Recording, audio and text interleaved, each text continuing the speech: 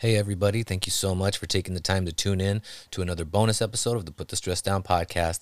In this episode, we sit with our good friend Steven, 1/3 of the Hype vs. Hate team, as we continue our 3-part series for a good conversation on growing up in the Dirty D. Shout out to Detroit and hosting the podcast and his combat experiences and just the things he went through growing up and how he's managed to overcome, and not only overcome, but to thrive and succeed and, to continue to fight every single day to provide for his family and to create content and to do his part, as the three of them do, to bring some joy into the world. So we hope you enjoy it. Well, it's a very good episode. We had a good time. It's fun. There's tears from me, of course, because what else is new? I'm always crying, but it's a good show. So I hope you guys enjoy it. We'll have part 3 for you next week as we wrap this up, but please enjoy this next episode right after this ad. Welcome to the show. Thank you for listening.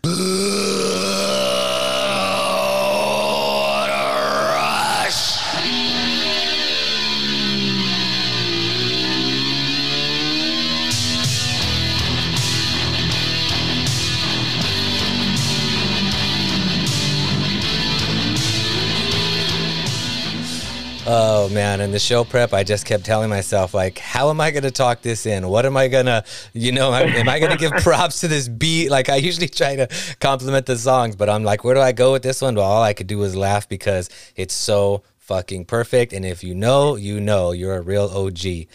Ladies and gentlemen, welcome back to the Put the Stress Down podcast. It is an honor to be back here today to continue our 3-part series with the Hype vs. Hate team. Today we have the second co-host of the show, my good friend Steven, a.k.a. Rabbit, a.k.a. Gaga's favorite little monster. You can find him at Hype vs. Hate at _Rabbit313 on Instagram. Detroit, stand up and welcome Steven to the show. What up, though? Yay, what is up, my G? No, bro, if that intro don't get you hype, you don't have a heartbeat. Bro. Yay, and I ain't even getting started, son. That's just the warm up. Let's go. By the way, R.I.P. Animal, which R.I.P. is the point of that one. R.I.P. Animal. He just recently passed in the end of September, and he's joined his tag team partner Hulk, who passed away in 2003. And Hulk battled a lot of those demons we're gonna talk about, brother, and it's bittersweet to see them together. If you don't know, Animal's son, John Laurinaitis, played for the Rams for 6 years and ended with the Saints. He has a 7-year good NFL career as a linebacker. Shout out to Animal. Shout out to Hulk. Shout out to Animal and the Legion of Doom. Didn't they have a third one that tried to kick it for a while? The dude that puked. Boz, God, Kaz, right? Yeah. Forgettable, to say the least. Okay, but not to be a jerk, but if you Google that fool right now, he had a bad injury and he's in like a wheelchair, like he's paralyzed from the neck down. Oh shit! Well, now that you took all the wind out of the fun sales of the show, let's jump right into the meat and potatoes. Let the world know, where'd you come from, bro? Where'd you grow up? What was your situation like coming up? Was it full household, mom and dad, one or the other? Well, what up, though? Should have gave it away. I'm born and raised Detroit, Michigan. Yay. Yay. Let's go. Right by the old Tiger Stadium is what we always say. Michigan, Illinois area. Devereaux Street, stand up. And I grew up single child, now single mom, bro. And moms worked their ass off. And I just kind of went to school until I realized I didn't have to go to school. And then I started not going to school. Right. And we just did it, man. We were our own little tag team champs, man. Me and moms, man. We did the damn thing. Right, man, and I think that's I've heard that scenario from, at least 50% of my guests, whether it's one way or the other, just moms and you are just pops and you. So, I feel like a lot of our generation has that same kind of upbringing, and it really kind of made a lot of people who they are because we were all just kind of forced to grow up a little bit faster. You know what I mean? I tell people all the time, it's part of my character, like I had to learn how to iron. I had to learn how to cook some grilled cheeses and French fries and eat. She was a waitress for 21 years, right by downtown Detroit, right by the Ambassador Bridge. And she, so when I got home from school at 3 p.m., she would be leaving for work at 4:30. And I went, and it was just her and I. Like I understood, and I never really asked, remembered, or like really wondered where's dad, like it never really like occurred to me. You know what I mean? Like yeah. It was just me and mom, which is, it's hard to explain to people, but like I never asked. You know, I never really. It just seemed like this was me. This was us. It was normal. And one day in a basketball practice, I got home and my mom said, "Your dad's gonna call you," and I'm like, "Who?" And it was a Thursday evening. I'll never forget it. And I was in ninth grade, and I had this awkward conversation with Abelardo Lolly Perez. Man, shout out to the Perez family. They've been all fucking great and welcoming since day one. I love them. Much respect. Much respect. Much respect. So they've all been great. And but you know, it's just it wasn't going to be the same. You know, it wasn't going to be normal. Of course. You know, of course. So, you know, and we struggled to kind of connect, you know, for a long, long time. And it really wasn't until Mom's passed away in 2006 at 45, unexpectedly, obviously. After that, I mean, him and I got as close as we could, you know, and it was nice, man. It was cool. That's good, man. That's great to hear. You know, I think our generation kind of went through a lot, and I think our parents were going through a lot, and so a lot of us come from, whatever the case was, split families, you know, and as in our younger years, you kind of wonder why certain things, or you don't understand certain things, or you feel some type of way. But I think as we grow, and now as parents ourselves, we can kind of understand, like, they were trying to do the best they could. Yeah, it's not. I mean, now I understand it. You know, it's nobody's fault. You know, and it's just the way the cookie crumbles sometimes. You know, each scenario is different, and you know, but when you're young, you don't know. You know, you don't know. You're just starting. You're inexperienced. You know, and if you're inexperienced in anything in life, you have to stumble a little bit to learn. And that was a learning experience for me. You know, and it was. I mean, looking back though, I mean, it's a constant kind of reaction of mine throughout. You know, yeah, it's kind of like I just never really asked questions, just accepted things as it is. Get through it. Yeah, I mean, I think that's what it's had to be for so many, you know, because it's like, I don't have time to sit around and wonder why I need to fucking eat, or I need to do this or that, and that's what it has to be, you know what I mean? So not having that, you know, that father figure in your home, when it came to things like, you know, racial tension and, you know, just how to treat other people, you know, how to be a good man, quote unquote, you know, where did you kind of look to kind of form that identity? Everywhere, you know, you look everywhere because you don't know what it's like, you know, like you don't have that person in your home on a day-to-day basis, you know, kind of telling you and teaching you how to be the man.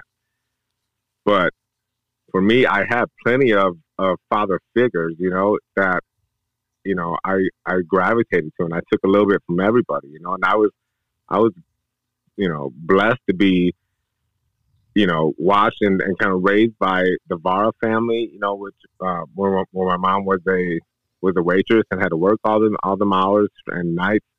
I mean, they took me in very early, you know, in diapers, newborn, and you know, and to this day, you know, my Aunt Carol was just here last week, you know, surprised us on our doorstep, and is connecting with Selena, you know, and it's beautiful, and I love it. I call them all aunts. That's my family, you know, like, you know, and to turn it back to sports a little bit, when I talked about my kind of Cowboys being my second team, and I say because half my family are Cowboy fans, that's family, that's Cowboy fans, you know. And to me, that's the connection to that team, right? You know, and as we're going to connect the dots here throughout this episode, you know, that's kind of what the constant is I connect my teams personally, you know, with just emotion there. Yeah, every single one of them, you know. So, you know, and that's what I did, you know. So I was blessed by them. I was blessed to have, you know, my idol, you know, who is my cousin, Robbie David, you know, Tom is some of his friends call him, but he's Robbie to us. And he was the dude that I tried to beat growing up. You know, he's yeah. good 4 or 5 years older than me, you know what I mean? Like, yeah. It took me forever. I remember the first time I beat him one-on-one in basketball, I literally screamed and sprinted around the yard. I believe it. I played you before. Like, you know what I mean? Because it meant that I beat that motherfucker that day. You know, like that meant something. I felt that, and you know what I mean? But he's been a constant in my life, and has been absolutely like, you know, my best friend for decades now, you know, and has taught me a lot, you know. And you know, and there's just so many, you know. I'm sure I'm gonna forget mentioning some, which I hope they forgive me. But you know, then that's where I looked at the father figure. Of course, my current one, Mario. You know, my father-in-law is teaching me. He's taught me so much in the last decade of my life. You know, which has been very important part of my life. A very like, you know, I've kind of matured in the last 10 years. You know, it's been big. Steps forward, backwards, forward again, you know, and all that. And he's been a prime example of how to be a man, you know. So I've always had that father figure nearby. I've looked everywhere, and I feel like, you know, I've even gone to, you know, my love of sports goes as deep as quotes, you know, and the greats and their stories and their drive to get there, and the Kobe's and Michaels of the world that their teammates talk about their obsession to be the best, you know, and I look at that as my driving force, you know, as my dad figure, if that makes sense, you know. That's what sports means to me, and that's why, like, I'm literally the definition of fanatic, you know, like everything I do. I laugh at myself sometimes, especially now that we have to add an accessory on our face. Of course, I have 4 different lions, you know, face masks. So I catch myself wearing, you know, the other day I had my Lakers hat on with a Lions mask. I have, like, you know, I'm wearing all these different teams. You know, I'm wearing multiple clothing items of my teams. Like, I'm repping 24/7. But it's just that connection, you know, that I've made. I've connected the dots through all of it through this whole time. Yeah, that's sick, man. And we'll get into that more later for sure, because, you know, I want to talk about your guys' show and, you know, ask you some even deeper questions on what, not just sports, but your home Detroit sports mean to you. So we'll get into that. But what about, like, you know, on the flip side of, you know, being a man and being tough, and when it came to the softer side of having emotion and being, you know, compassion and things like that, was that something that was instilled into you, or was there more, did you feel more, even as a child, pressure to kind of man up because of the situation you were in? I'm still learning how to be and show emotion. It's not something that was, you know, that was pushed for me to show growing up. Right. And so you know, I a lot of times got the vibe and kind of what the culture, what was right and not to do in the culture based off school, hanging out with my friends, you know, in the neighborhood, us talking. That's how I kind of, you know, guided my decision making and, you know, and everything like that. So emotion is never, you know, we never hung out on someone's porch, you know, just crying and talking about, you know, things that we love or miss or anything like that. I mean, it was always about something else. So, you know, then you join the you know, the Marines or boot camp, and that emotion is completely different. So it wasn't until later in my life, so I went through some pretty big, I guess you can say, emotional events and changes in my life where I realized that, okay, something wasn't right there. I need to change something moving forward. And that's when I started kind of, and of course, being blessed, meeting people from all over the country and world, it opened your eyes as to what the bigger picture is. Right. Absolutely. And so having, you know, not being showered really to show emotion growing up, and you find yourself now as a parent, do you find that affected your relationship with your baby girl, or do you find yourself, you know, actively wanting to try to unlearn that? That's a great question. I feel like I make it, there's an intent there for me to show her it's okay and give her more emotion.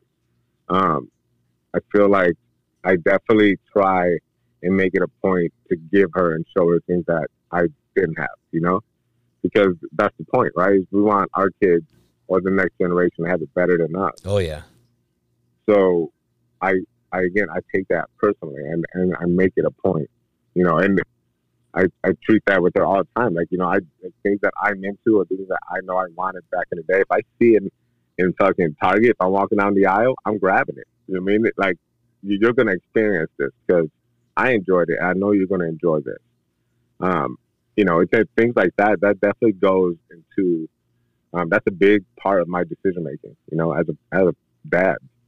Right. Yeah, mine too, bro. It really needs to be, and I've touched on it on a couple of different episodes. I've stressed how important it is. Like, yes, bro, I'm not perfect. I'm a human being. So when some dickhead cuts me off or comes at me sideways, my first instinct is to follow that fool home and really show him what time it is. It is, but I got babies here, man. I got a wife here. Like, it's my priorities had to change it, and I had to experience that emotional growth. Otherwise, this was never going to work, Yeah, but it's still who we are, it's still our core, Right. Like, I saw a post from my cousin on Facebook the other day from my cousin Louis Delgado. Shout out to Louis. Shout out Big Lou. And his post said, that's literally his nickname, baby.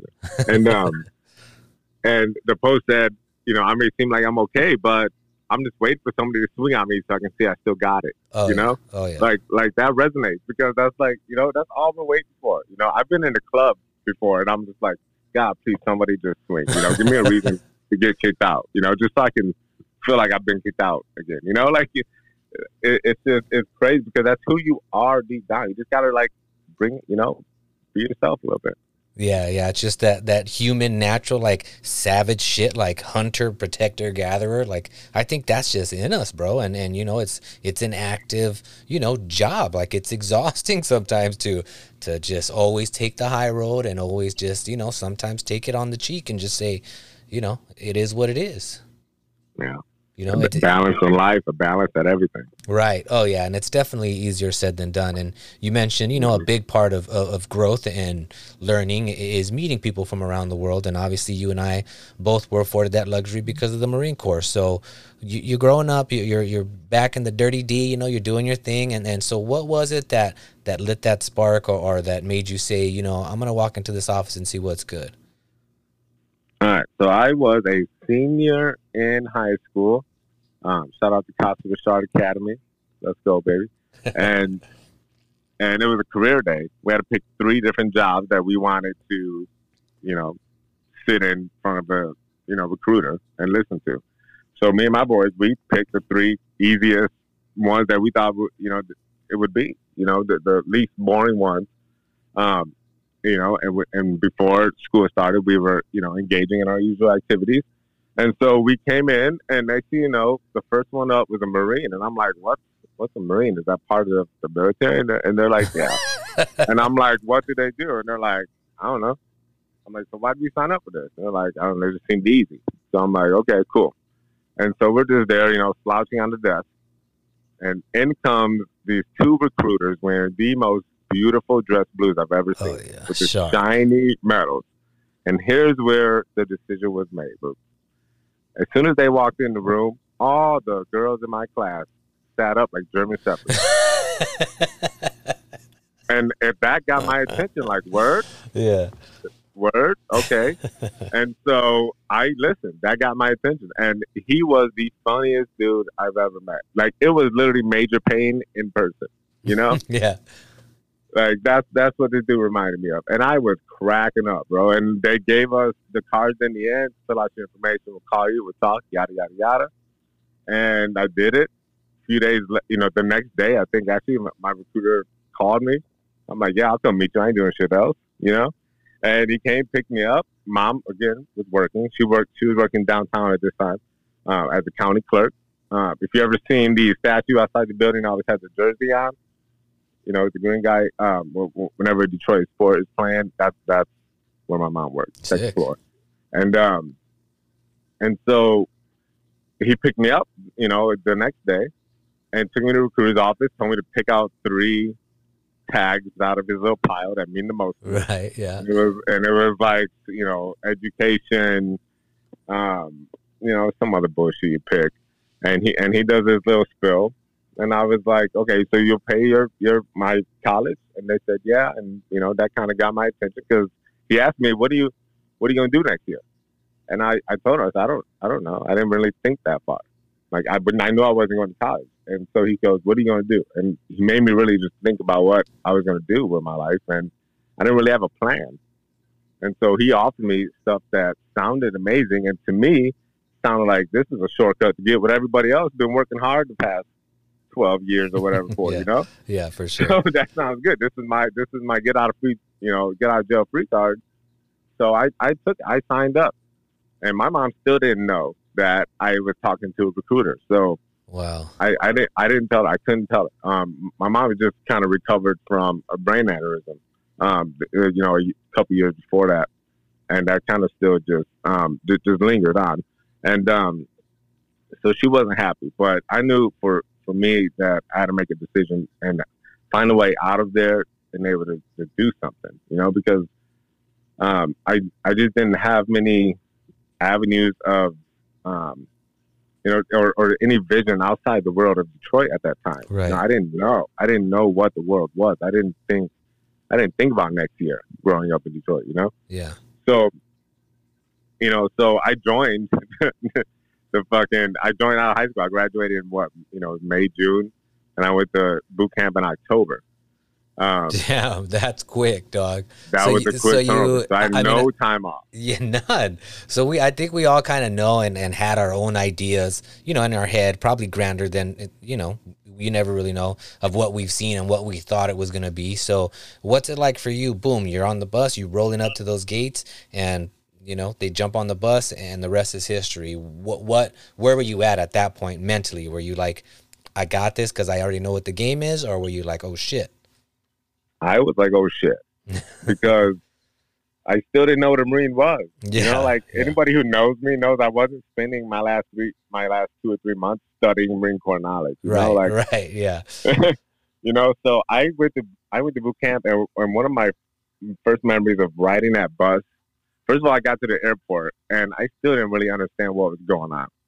And there was other kids next to me that would talk, and they kind of knew what was up. Like, they were into that shit. And next thing you know, we get to the airport, and I see drill instructors running around there, like, yelling at people. And I'm like, oh, shit, it starts now? I'm like, it starts now? Like, okay. And I remember going to the bathroom. I remember sitting there like, what am I even doing? Like, I can't go home tomorrow. This isn't cool anymore. This isn't like, all my friends are back home. My mom's pissed off. Like, what am I doing? Yeah. And then next thing you know, I have to get on a bus and go get my head shaved, which, wasn't nothing for me, but it was the process. And, that first couple of days, you don't sleep, I'm just like, what am I doing? One of my first memories in boot camp was, we start inspecting your gear, you get everything issued, and they go through the checklist and make sure you have everything. And they're like, okay, pick up a canteen. And I'm looking around. For every single item, I had to look to my left and right because I didn't know what a canteen was. I didn't know what a bulkhead was. I didn't know what a portal was. Like, I didn't know what nothing was. So, like, I'm like, I was so behind in boot camp. Like, I was the dude, like, lip syncing in formation when they were asking knowledge questions. Like, that was me. Yeah. I love it. I love it. Yeah. That was a struggle already for me. Like, I didn't grow up, and I still don't like military movies. It's just not really my shit, Yeah. So I just felt like it was a job to me. I had to learn a job and get through it because I was going to do 4 years, get out, go to school, and change my life, and it was over from there.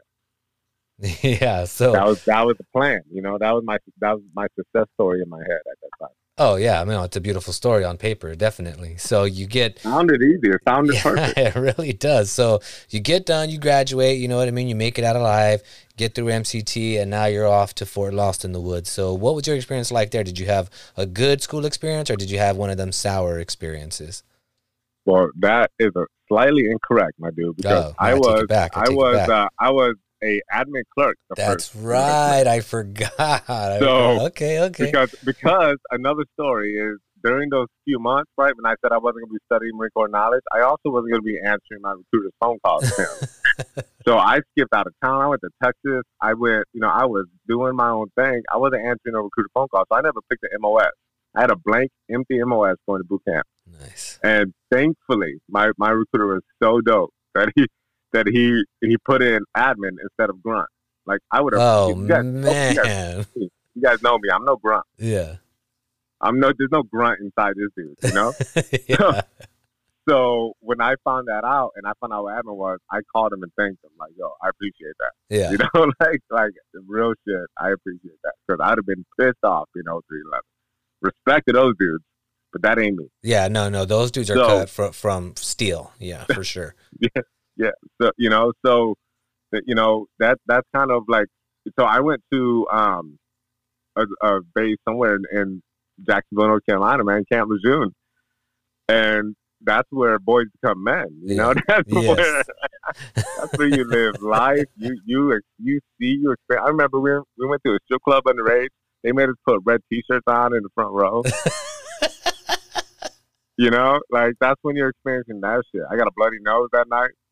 Like those are the stories you're creating in Camp Lejeune. Oh man, believe me, the same stories were happening in Fort Leonard Wood. It's we could go tit for tat all night long on the crazy shit that happened. I went to Fort Leonard Wood when I re-enlisted and lat moved, and that's when I went to Fort Lost in the Woods. That was fantastic. Okay, and that was that fully intended to be a gate MP and just go garrison, or what? How did it come to be? What was your experience like? Yeah. So when I back up a little, so after the boot camp and MCT and all that, and I in Jacksonville and all that stuff, I get to pick my duty station, and me and my brother from another mother, Sam Moon. I love that man to death. Sam, if you're listening, I love you, brother. Shout out, Sam. Sam is my brother from Cleveland, and him and I tried so hard to get stationed together. But he ended up getting stationed. We got stationed the same base, but he went to different units, and we kind of drifted apart from there. But so we tried, and we used to drive together, him and I, 10, 12 hours on the weekends from Cherry Point, North Carolina, where he stopped at Cleveland.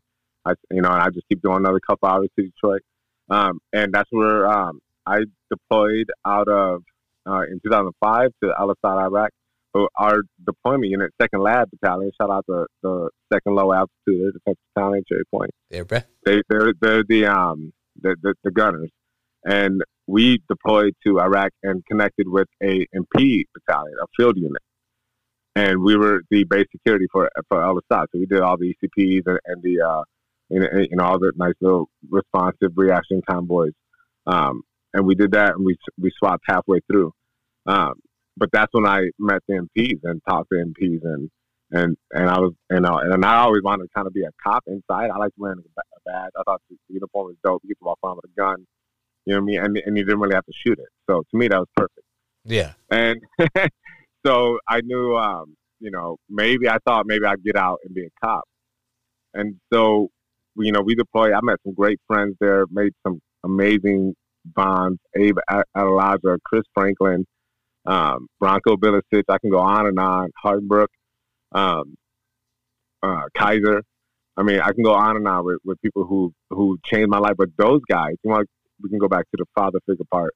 Those guys also learning from people from all over the country is what started opening my eyes to what's out there, because I honestly didn't travel much growing up. So I didn't know what the rest of the country was, except for what I saw on TV. So meeting people and seeing people and hearing them talk and them telling me what music they're listening to, man, I was into that. And I was into the people. I was into, the things we were experiencing.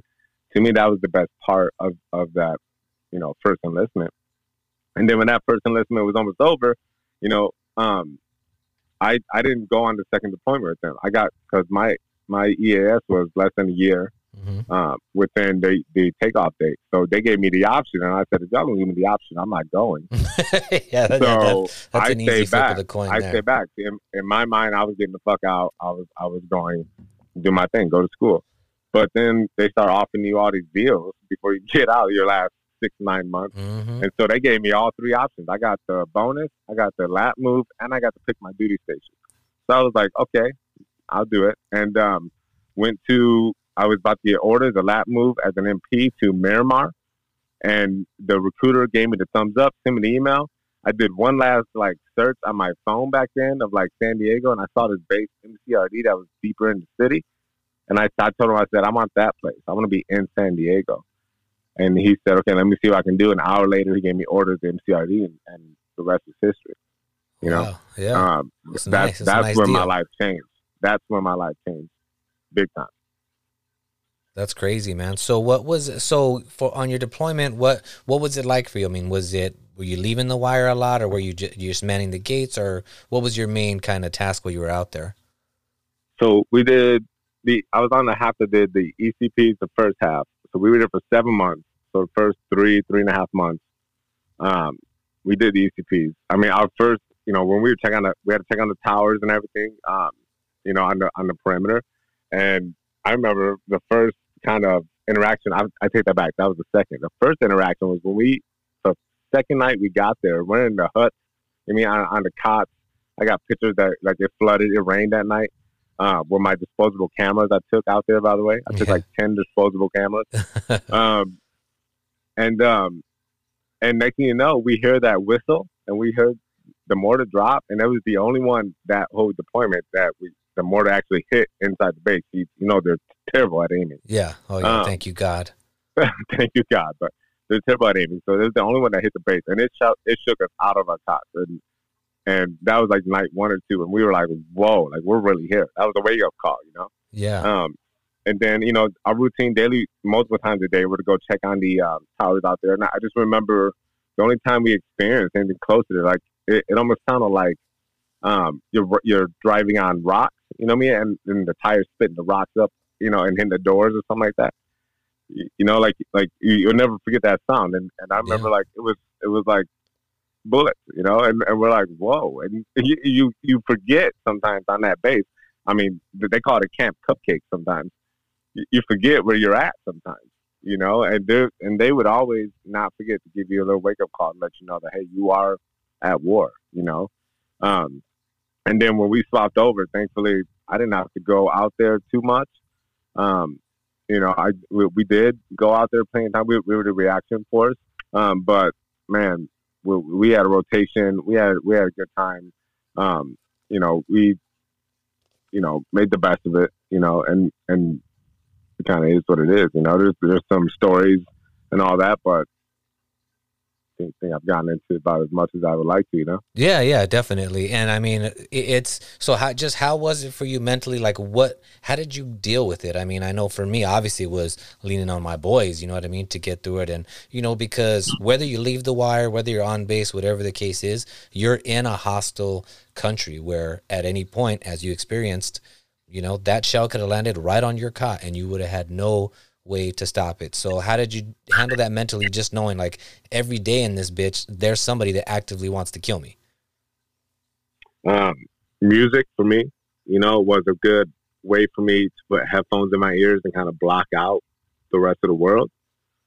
So there are albums and songs that are very vivid in my memory,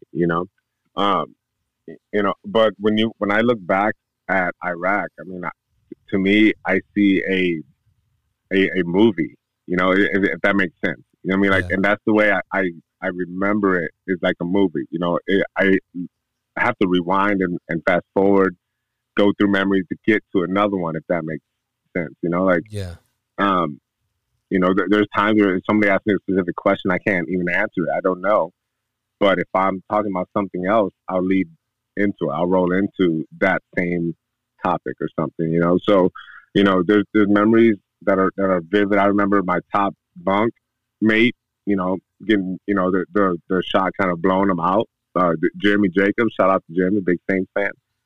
I remember he was my top bunk mate, and it hit so close that fool fell down. Like, he fell over me, and I slept with headphones in my ears every night with music on.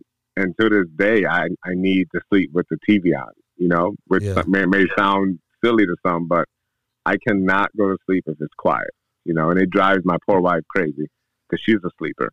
Yeah, I hit the jackpot because my wife needs the same thing. So we both, I got my King of Queens on at night and she watching the Golden Girls, and it's a beautiful thing, brother. Nobody's bothered. I got plenty of noise going on, and you know what I mean? It's lovely. Mm-hmm. But yeah, man. And just as the years have gone by, you just notice, I guess in the very beginning, there's something Rob said that really resonated with me. Where he said, in the beginning, when you get out the Marine Corps, you don't really realize how different you are. You know, Yeah. like you don't realize what you're doing. And he had somebody at that time that was pointed out, and I was blessed with Nikki, who at that time in my life was able to point things out and get through to me, and help me see that maybe it's not quite normal what I'm doing, Right. and that's okay. You just got to kind of address it and not be worried about it. And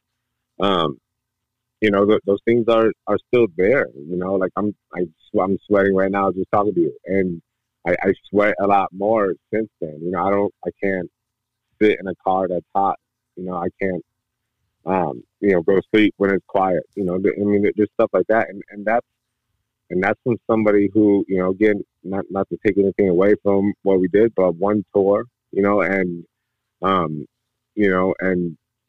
and that, there's people that did so much more, and for those of us who are there, I think that's why we have so much respect for the people who went multiple times and who volunteered to go back over and over, because that's, for some of us, because remember in the very beginning of this episode, I said, that's not my shit, Yeah. that's that's not my thing. I don't get off on the whole military thing. So for me to see firsthand those who are into it, and you respect the fuck out of them. Like those are the heroes. We're all heroes, but there's some that go deeper than others. And those ones need to be recognized. Of course, yeah, and I get what you're saying. I think we all, but you can feel that way, and me, that's been 3 times, can say, well, this has been 7 times, so I don't feel like I've done enough shit.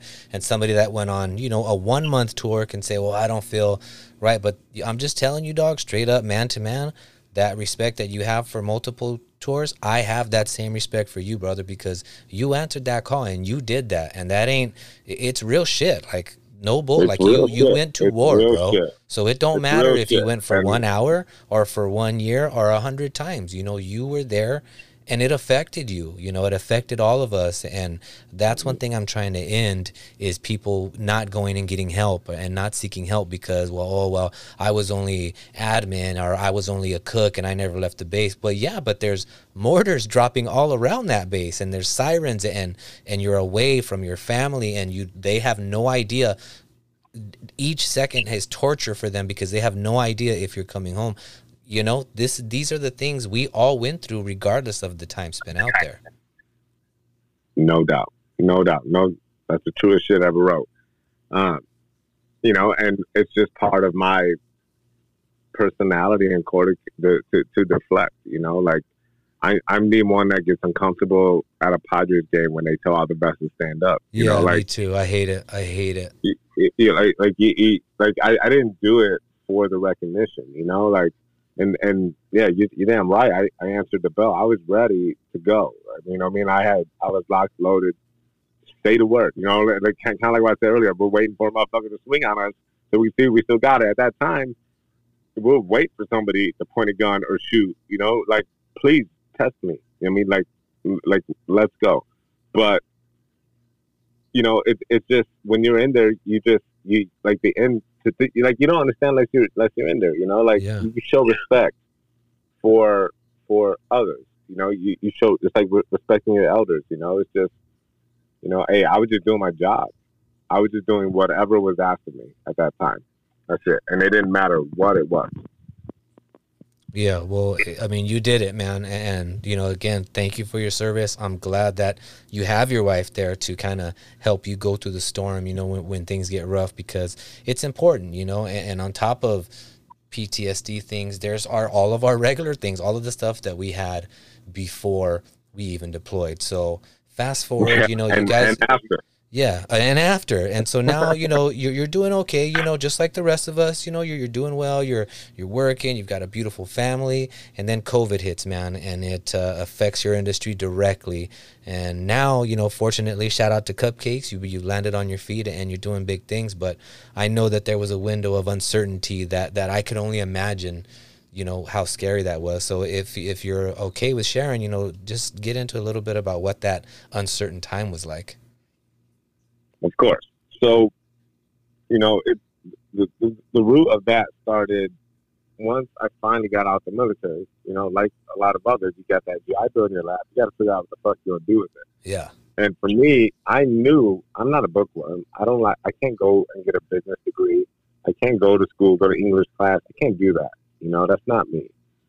So I went for a skill. And so I went to culinary management program at the Art Institute because I figured if I fell out, at least I can cook for myself and survive.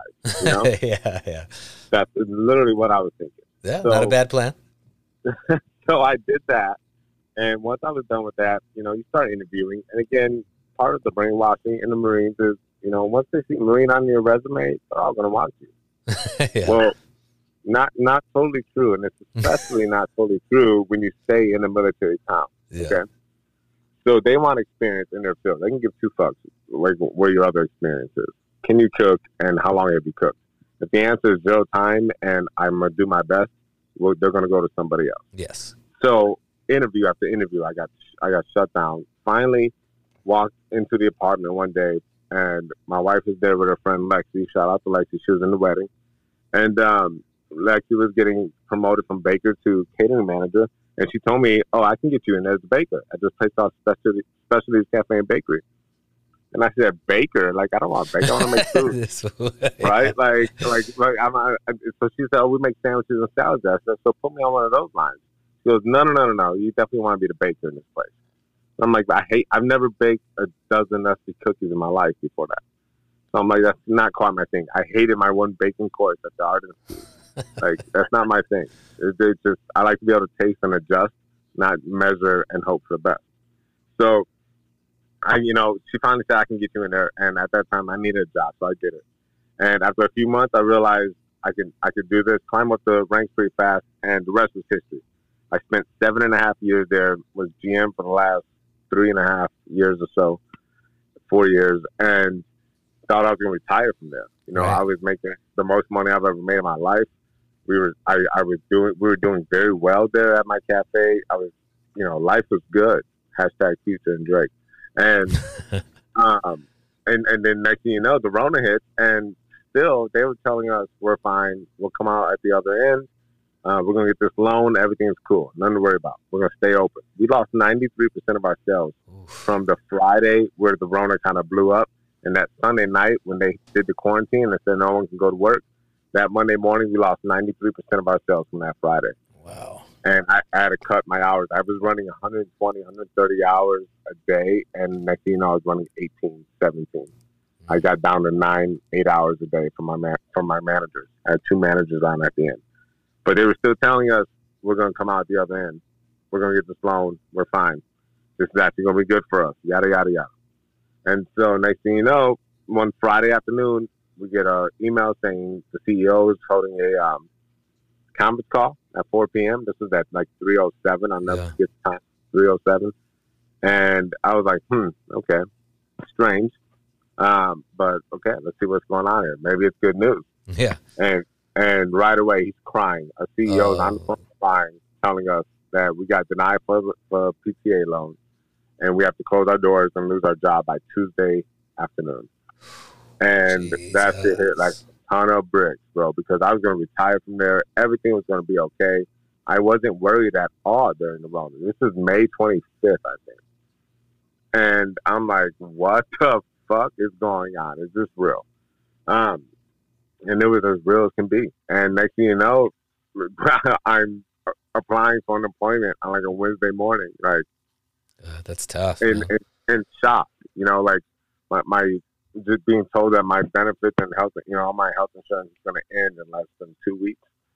And my wife's looking at me like, what the fuck? And I'm looking at my kid like, what the fuck? And life comes at you fast, man. And next, and not only that, but then you get word that $600 extra was going to end in 3 weeks. So, there was nothing coming, no positive from this. So, once you're done feeling sorry for yourself, you gotta move on and get to the grind. And I made a LinkedIn profile and, did all these interviews. And I told myself that I was not going to go back to a bakery. I was going full service. I wanted a restaurant, a bar, all that good stuff. And I was in negotiations with one spot. And it broke down right when that second wave started again. When people started having to close down again. If you didn't serve food, you had to close down. And that's when I said, you know what? Why do I want to go into full service? Because it's so shaky. I don't want to go to a place that's closing down in a year or two. And then this place called Sprinkles Cupcakes hit me up. Yay. And they said, yo, we're a perfect fit, Steven. We should interview. And I said, let's do it. And each interview got better and better. And I couldn't deny the match. And I've been at Sprinkles since, August. I mean, I'm a little over 2 months now, I think. And I couldn't be happier, you know. It worked out. And you know what the best part of Sprinkles Cupcakes has been for me is I've gotten 7 ex-employees of mine that we lost our job in that Tuesday. 7 of them right now in my bakery. Oh, that's bro. That's awesome, dog. That's got me teared up a little bit, bro. I'm not gonna lie to you. You know, and it's okay to be emotional about it. I mean, because that's what it's all about. That's what leadership is, you know. And I pride myself on leadership and motivation and being the best. And you know, if I got to rebuild a bakery or a store or something from scratch, I'm going to find the workers who I know understand my leadership style, and I know that they can work hard and be what I need them to be. And that's what I brought in, man. And to see them in action right now, man, it's emotional. It's an emotional time. Oh yeah, and I'm sure there's just a new groove that you guys are working, and I'm sure you're fucking firing on all cylinders right now. It has to be. We're gonna learn this together. We're all new. You know, I've only been there 2 months, maybe, and you know, I've hired these 7 workers in the last month and a half, maybe month. And then I got a few others on top of that. Like, when I tell them, like, we're just gonna learn this together. I mean, like, it's us now. Like, this is the squad. Like, we're gonna, like, Sprinkles Cupcakes. That's our shit. Let's go. Oh yeah, and when you've got those like-minded individuals, their success is the only option. You know what I mean? When you have everybody on the same page. Or else, why do you go to work? Exactly. I preach it all the time, dog. You know, and it's like I take my work very seriously. Like, you think I give a fuck if somebody's like, "Oh, what do you love this place?" Like, bro, my check is relying on all these other people's check. You know what I'm saying? And theirs is relying on me. So I don't have time to come in here and be mad at fucking David because he didn't do this and now his shit's at the bottom of the pile. No. I have shit to do. I don't care. I don't have to be this man's best friend. I have to get this job done because my check relies on theirs and theirs relies on mine. And if we all think like that, it's hard to lose. But, you know, a lot of people, I agree. It's easier said than done sometimes, you know, because people are people. But when you can find a smaller group and click like that, it's a beautiful thing. So it's awesome to hear, man. And you know, and things are good and you're back in the groove and it's great. But there was that small window of, you know, I don't know if I can do, you know, I don't know what to do. I'm helpless and alone. And that's just one scenario, right? And in this life,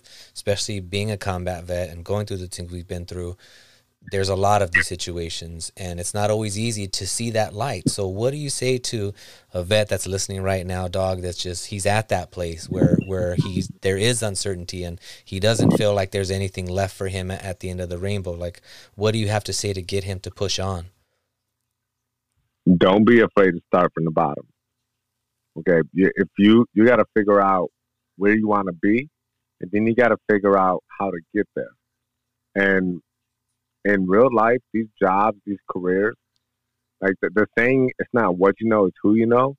It's not a cliche by accident. You know what I mean? And I know somebody who's going through it right now, who is crushing interviews and can run any of these places. You know, but it's just, it's not about what you can do. You know, it's about who you know. And you got to be willing to just get your foot in the fucking door. And if you can get your foot in the door, you look around and you evaluate and you see what this company is about. And you look around and you say, can I get to where I want to be? For me personally, I need to constantly put pressure on myself to succeed. Okay. Like I need to know that there's a goal. I got to get something. I'm developing into something. There's something I have to do to prove. I need a chip on my shoulder to constantly get out of bed and go and work my ass off and figure out how to be better than I was yesterday. And you have to figure out what career you want to do that in. What makes you happy? Or what are you good at? It's not even what makes you happy. What are you good at first? Because if you're good at something, that makes it a little easier. And then that buys you time to figure out what you want to do. Because that may not always be the first job or the second job. And I learned this year that even if you think you're going to stay with somebody, you may not. Yeah. So you need to constantly be working on yourself professionally and making sure you understand and can get your daily motivation to be the best. Because if and that's what, my wife gives me, she busts my balls sometimes because, I talk to her about work. She lets me just unload on her sometimes and just tell her what I'm trying to do. And I need somebody to listen to me, right? If you know me, I need to get it out sometimes and just tell you what the fuck I'm trying to do here. Because that's one thing about me is I'll sometimes to a fault is I'll tell you what I'm doing, why I did it. Because I want to know from the people who I know are successful, like, where'd I go wrong? Or, am I doing it right? And she can't stand it because I tell her, like, I'm trying to be the best. Like, in my interview process, she cringed when I told the vice president and the CEO, how do I get on the other side of this telephone call? Like, is that possible? Because if not, I'm not coming to Sprinkles. And because that's the long-term big picture. At my old job, I told her eventually we're going to move to San Francisco because that's where the CEO works. And that's the mindset that I constantly have. And I put pressure on myself and I try and call myself the best. I try and tell my bakery or store that we're going to be the best in this company. And as long as I can see what they're doing, the other people are doing in sales, whatever our measurements are, I find out how to measure myself to them. How can I challenge myself to be better and make a name for myself? Because I want more, Yeah, definitely. And I think, you can see it on someone when they have that mindset. I honestly feel that, like, I'm a big believer in energy and, I can read someone pretty quick. And I think, right away from the jump, like, either this dude's about it or he's not. So that's just something else to keep in mind, when you're out there interviewing and you don't play the sheepish, like, oh, well, if you guys would be like, fuck that. Like, kick in the fucking door and say, when do I start? You know what I mean? Like, you have to have that mindset. Otherwise, you've lost the second you sit down. Exactly, right? Like my boy Robbie says, Robbie Dodge. Bring that big dick energy every day. Bring that big dick energy every day. Every fucking day, man. I'd say we end that segment on that because that's a beautiful way to end it. So let's roll right into Hype vs. Hate, man. Tell me all about it. I don't blow no smoke doggy up no one's ass. It's one of my favorite shows out right now to listen to because it's just fun. You know what I mean? It's like I don't need to hear about who's voting for who and this and that. I just want to hear about sports because I don't watch the sports you guys watch, but I hear you talk about them and it's broken down in a way that relates to me. So tell me all about it. How did it get started? And, what does it mean to you? What has it done for you as far as, giving you a creative outlet? Okay, so I'm obviously the hype of the Hype vs. Hate. You can tell. Yes, yeah. And so that name was, kind of the tipping point for us as a show because, like Rob touched on last episode, we would go back and forth for years, and that was kind of me and Rob's thing. Like we didn't hang out a lot for the longest time because of distance and everything. But when we talked, it was sports.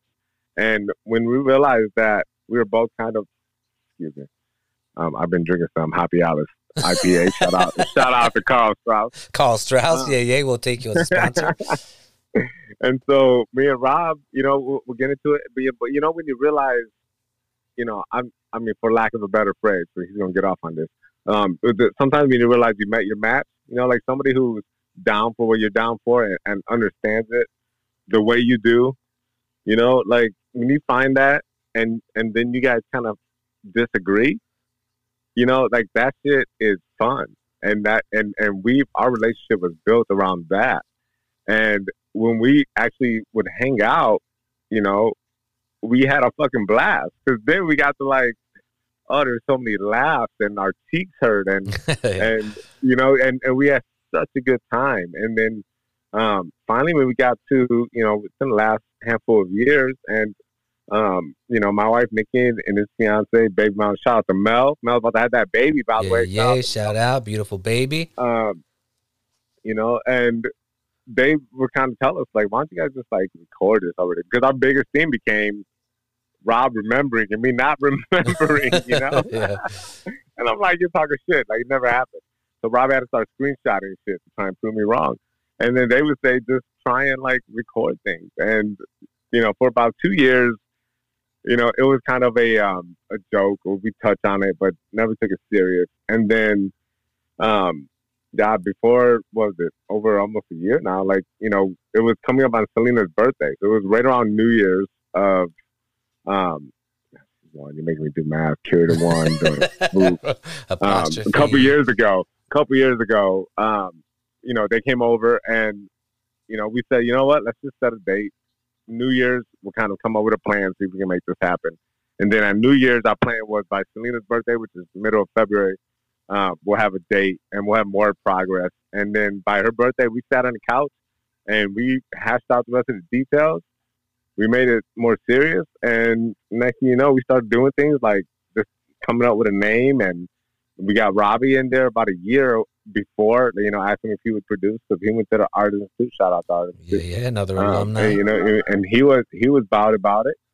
And, and the rest is history, Then next we bought a microphone and then we started testing shit out and we developed into this blast.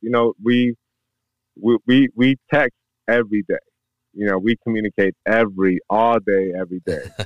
And we talk to him. I mean, we know each other probably front and back right now, as far as current events. And so we were able to figure out how we can jumpstart this thing and get this going. And I mean, my God, it's been a blast. And and even during the weeks where we're kind of questioning if we want to do this, there's always one of us that's like, yo, this is the best part. Or just the most fun I have all week. You know what I mean? Like, Yeah. I get to escape. You know what I mean? Just Right. escape this shitty. Excuse me again. Shout out Carl Strauss. Shout out Carl And so Strauss you just- in the mix. So, you just kind of get into this routine and you get this escape. And next thing you know, we kind of catch our groove and we start having a fucking blast, man. We're like 22, 23 episodes in. Hyper's hate. Rob's the hate, as we all know. And Yeah. I'm the hype. He calls me a little fanboy. And the premise of the show is we kind of discuss and go back and forth on some of the topics that we disagree on. Sometimes we just go over current events, and but sometimes we agree. Most time we don't.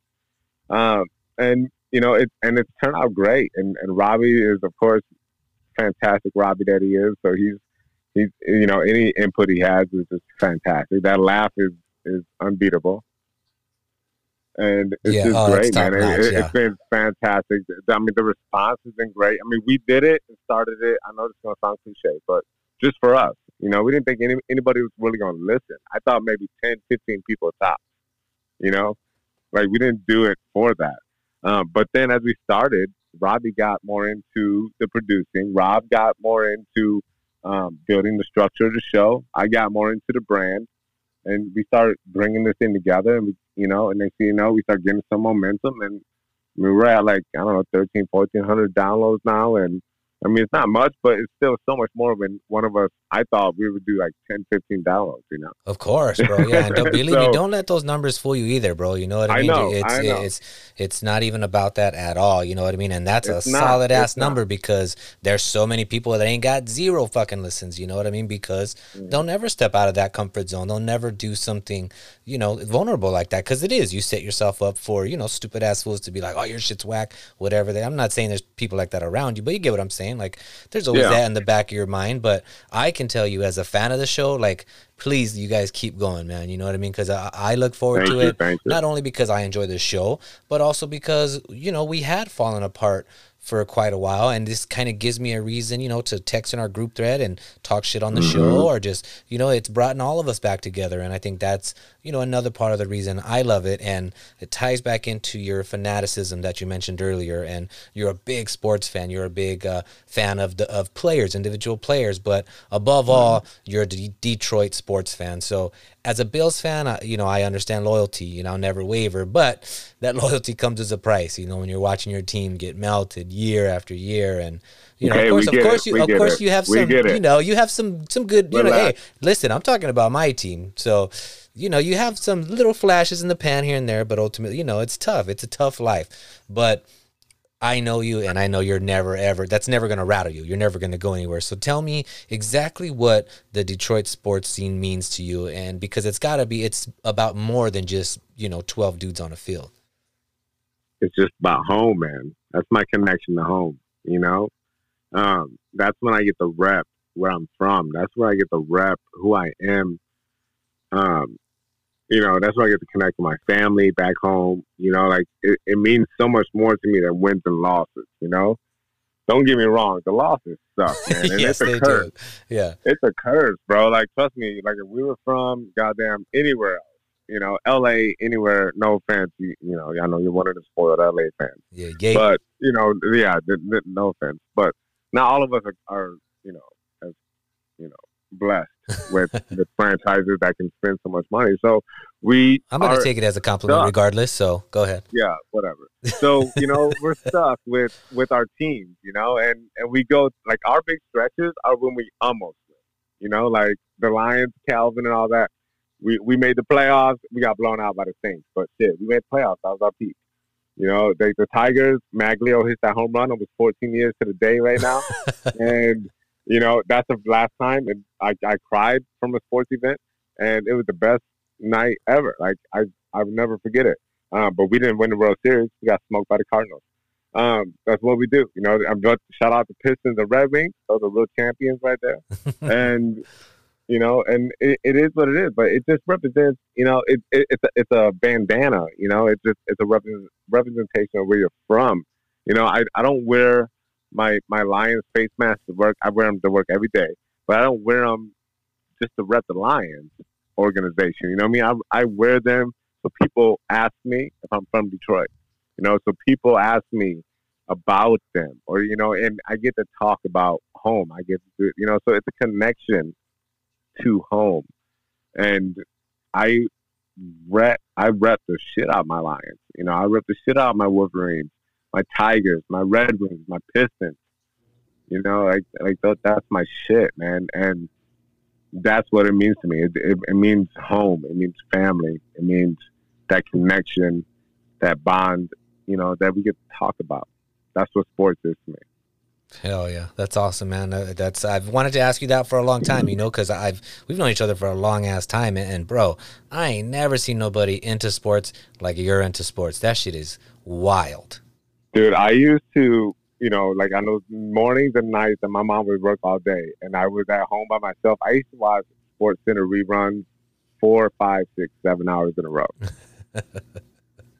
Like, for no goddamn reason, because I wouldn't watch anything else. There was nothing else on TV until I got into like MTV and shit. Shout out TRL, until that phase. Yeah, it was just sports for me. That's all it was. For sure. That's sick, man. And like I said, the show's great, and man. Wrestling, of course. And you guys are killing it, man. Keep it going, brother. I can't wait for more episodes. And just as we kind of sign off here, what do you want to see as we start to open up the world again and get back to, as normal as we can? What do you want to see as we get back out there on these streets? I simplify things as much as possible, and I just wish we can eliminate the picking sides. There's no reason to pick sides. If we can just understand that, hey, if we live in a democracy, then let's just put whatever best candidates have, can funnel their way to the top. Let's take the Democrat or Republican out of it, and let's just put the 2, 3, 4, 5 best candidates up there and let them just talk about their policies or changes.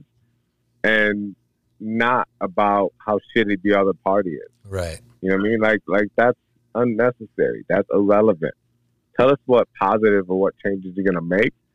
Let's eliminate the negative from these debates, and let's let the country vote on what option they think is best.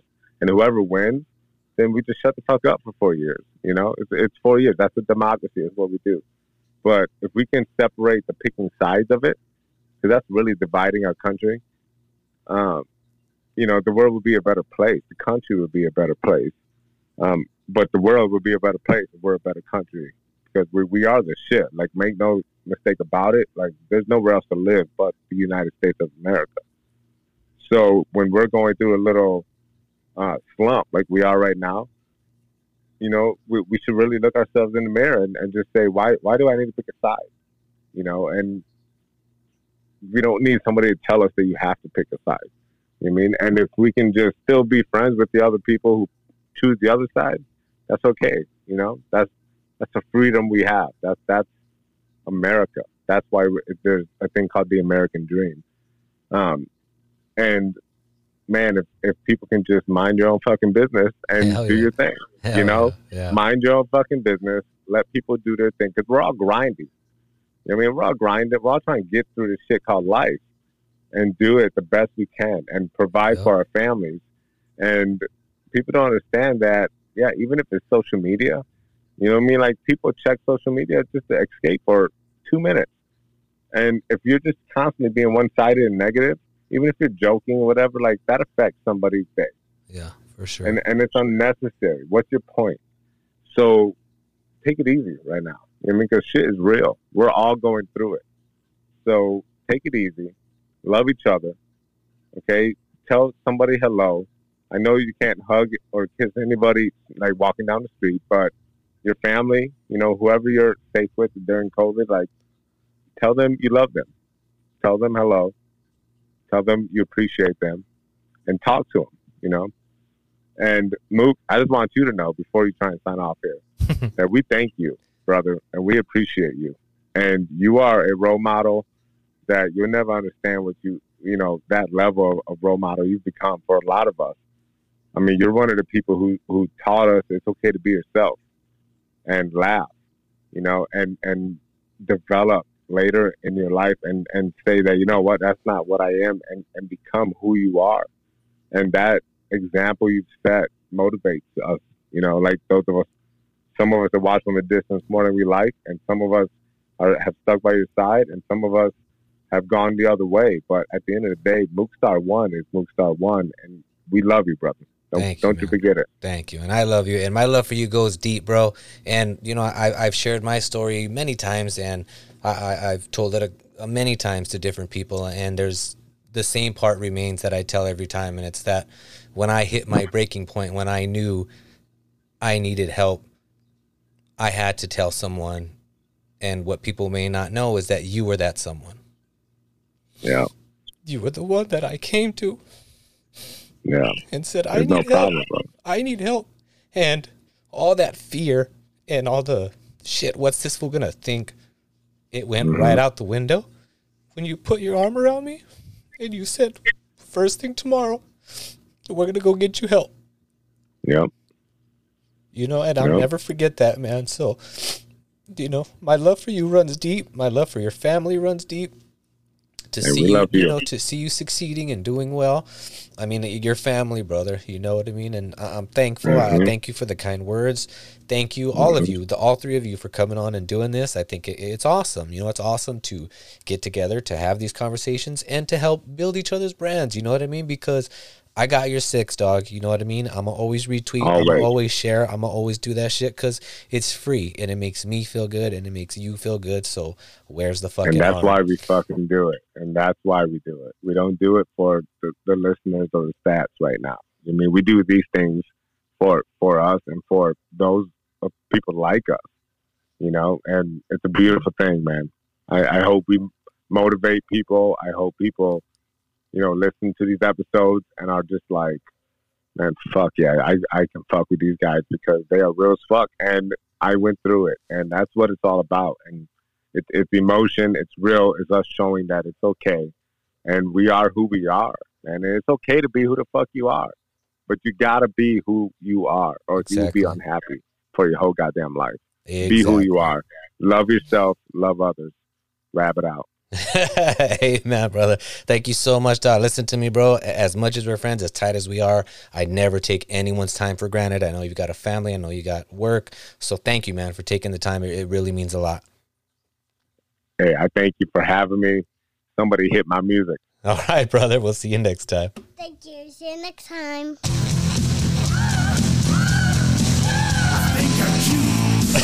I know I'm sexy. Fucking perfect. I got to do this with a straight face. Okay, ladies and gentlemen, thank you so much for tuning in to another episode of the Put the Stress Down podcast. We will have part 3 for you next week. Shout out to the boys at Hype vs. Hate. Make sure to follow them on all platforms. So we'll see you next time. Woo! Hype vs. Hate out. I'm not your boy toy. Bam, bam, bam, bam, bam, bam.